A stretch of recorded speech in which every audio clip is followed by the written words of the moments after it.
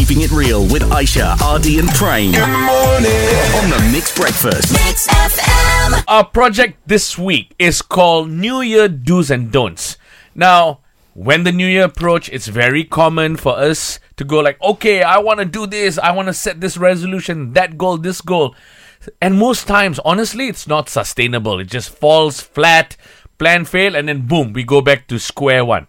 So that's why this week we are going to tell you the do's and don'ts with the help of the pros, not from Aishah and Prem. No. Because we also fall on square one all the time. I know. We're the kind of people who Prem's given up with goals. He's like, I never hit them anyway. Correct. So we have got an EQ specialist and the founder of Hearts and Minds Development Center, Malar Villi, on the line, and hopefully, Mallar, you can help us out in this whole area, right? First things first. What are some of the most common mistakes that people make when they're making New Year's resolutions? We set goals that doesn't fit us because I don't know myself well enough. It's like trying to optimize something without reading the manual. And then when you get into trouble, trying to fix it on your own. Wow. Usually, if you can't fix it, that's what I do. When you can't fix it, what do? You go back to the manual and understand what is it made of, what is it made for, and how does it work, and when does it get into trouble, and how to troubleshoot, and how to undo that, right? Yeah. And I think, and really, I mean, this is what I'm doing with myself, learning how I work and why I want to do what I want to do, and how do I execute what I want to do by being passionate about it is not wrong, but I think what we tend to miss out when passion is concerned is that we're not realistic about it, which is why you'll find that we tend to make the same resolutions year in, year out. Tell us, how do we make these goals that we're setting more achievable? I think in time management, they talk about, a jar where you put, the big rocks first and then you fill up with the small rocks, right? Mm-hmm. Why? You do the big things first. But the reality is this, right? When you think about big goals, I want to buy a house, I want to get a car.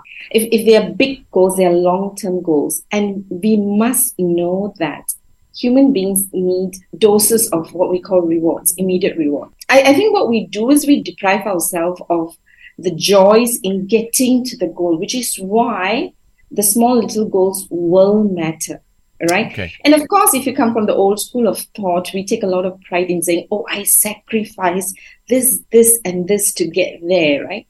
That was the crown of honor in the past. But we do this for ourselves first and serve the world next, right? And I think you need to balance both. So whether it is big or small, I really think, again, going back to number one is understanding ourselves. Number two, you need to look at what are your real needs, right? Why do you need the big goals? Why do you need the small goals, right? And also, I think we underestimate the power of small goals, right? Sometimes in our system, we already have the little rocks that's already working. And then when you have a big goal, it just works well. Sometimes you ignore the small little ones totally. You're so focused on the big ones that, you don't optimize your joy and happiness, which will then suck your energy for the bigger goals, right? So I think we need to be very clear why we're doing. What is the need for you in the next 12 months? What's the immediate need? Mallar, can you give us some tips on how to better set goals and to stay motivated along the way? For me, the way I think about it, whenever we think about goals, we think about destination, but we often don't think about the journey, what we need to bring along the journey, and whether you want to enjoy yourself in the process. So just think about it as a journey. So we all know SMART, right? Be specific. Your goal has to be specific, measurable, achievable, right? Results oriented, and it has to have a time.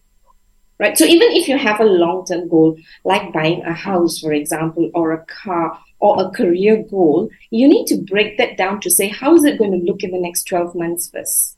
Am I going to achieve that in 12 months or is it going to be a stopover for me in the 12 months? And then breaking that up into what we call, what is the thing that I need to do on a regular basis. And what regular is, it all depends on the goal.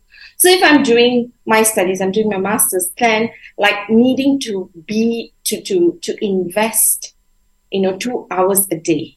And the most important thing is to schedule it. When you don't schedule it, you are not practical. Because a lot of our time stealers are the things that we don't schedule, because we don't say no because we think we have more time than we really do. Thank you, Malar Villi. Aishah, Ardy and Prem on the Mixed Breakfast. Keep it right here with today's best music.